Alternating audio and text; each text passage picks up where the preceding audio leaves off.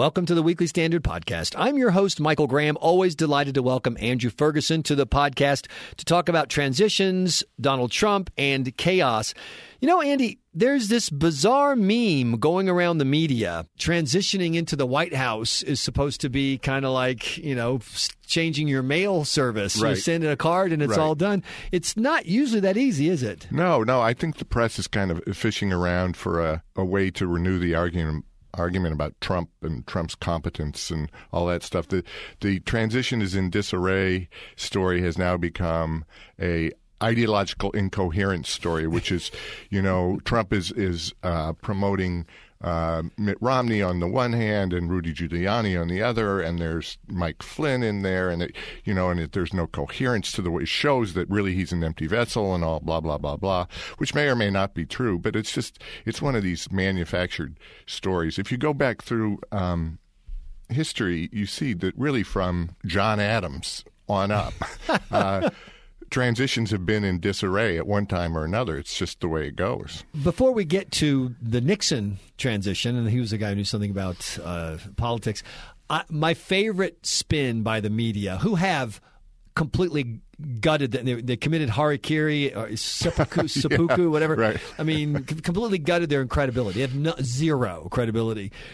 Literally in 24 hours, the New York Times and Maggie Haberman, or as she's known through the WikiLeaks John Podesta emails, Old Reliable, because they said Clinton could reliably count on her, went during the week of Thanksgiving from Trump is completely out of disarray, it's taking him too long, he's not going to have any announcements anytime soon, to, well, he's announcing before Thanksgiving because he wants to distract everybody. Yes, and all the controversy. He's worried. So, I'm sorry, which one? He's so incompetent he can't get it done, or he's so super competently evil that he's using his Jedi mind tricks on us? Yeah, one reassuring thing about Trump, and I don't find very many reassuring things about Trump, but one thing is I really don't think he's going to give a damn about what the New York Times thinks about him, which is always the crippling weakness of Republican politicians absolutely. When they get in power. I agree completely. My nickname for John McCain throughout much of the 90s and 2000s was R-New York Times editorial board, because that was his one constituency he truly cared about.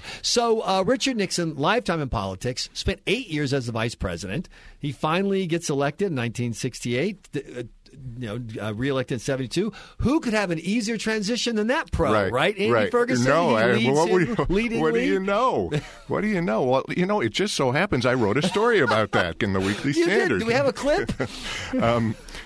What I wanted to emphasize in all this talk about, Trump disarray and blah, blah, blah, is that there's one sense in which a lot of this talk about personnel doesn't matter, because when you look through history, it's very hard for a president to get anything done. And I cite two examples from this brilliant memoir that William Safire wrote in 1975 after he'd left Richard Nixon after working for him for many years. And it's just it's one of the great Washington books ever.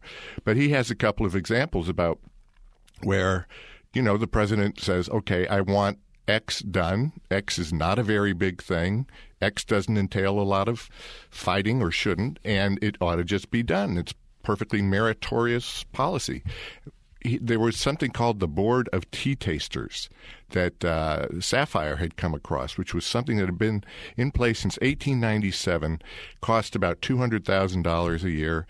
3 guys sat on a panel twice a year and tasted imported tea.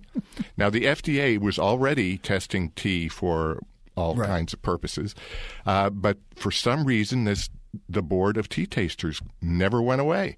And so Nixon said, well, let's make an example of them. Let's get rid of them. And he tried to dismiss them. And all of a sudden, out of nowhere, there's a few congressmen. There's one here and one there. Are you sure we want to get – we want good tea in the United States. We don't want to import terrible – and it turns out, of course, that they're doing the bidding of some imported tea companies that actually liked the Board of Tea Tasters and so on. And finally, a court order was issued insisting that the president reinstate the tea tasters. And it's just much harder to do. And I think Nixon kind of learned something like that. The other one, I have to ask you, on behalf of our listeners here at the Weekly Standard Podcast, are we still federally subsidizing government tea tasters? No. I'm happy to report that Nixon finally was successful because Congress defunded the tea tasters in 1996, which is 27 years after he proposed getting rid of them, and actually 2 years after he himself died. So it's too bad he didn't get to live to see the end. So we finally broke the tea taster union. Finally, right. All three of them, right? Yeah, it's a three-legged stool. You have another example for us? Yeah, the other one of my favorite ones is Nixon would drive around in his limousine, and there were a bunch of really unsightly buildings on the north side of the mall along Constitution Avenue that were called tempos. Tempos meaning temporary structures, and they had been built in 1918 for World War I to house some naval officers, and by 1969 they were still there. That's Washington's idea of temporary. And so Nixon issued an order to get those, as he would put it, get those goddamn eyesores off the goddamn mall. And so sure enough, the order went out, and drum roll, nothing happened. And so over the next 16 months, the Navy came and gave with charts and graphs to give presentations in the Roosevelt Room to show why these essential office buildings and it would wreak economic havoc. It would upend all national security concerns if these things were taken out. It was just a classic case of Washington foot dragging, and the details which are in the article are really kind of amusing. Alas, I hate to report, but Nixon actually did win that one after incredible amounts of back and forth, and the things finally came down, I believe, at the end of 1970, which was a mere 16 months after he had given a very straightforward, uncomplicated order to tear the things down. One last question.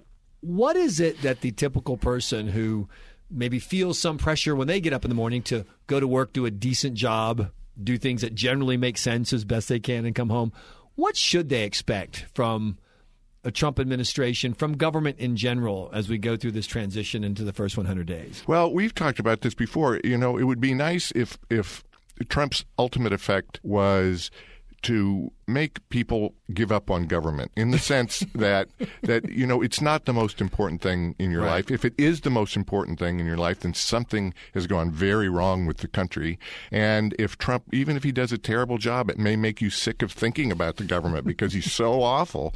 That would be a kind of salutary thing. Well, I want to thank you for joining us for this podcast. I also want to thank the temporary tax on the Spanish-American War for helping fund the creation of the Internet that we were able to use to transmit this podcast. Remember the Maine.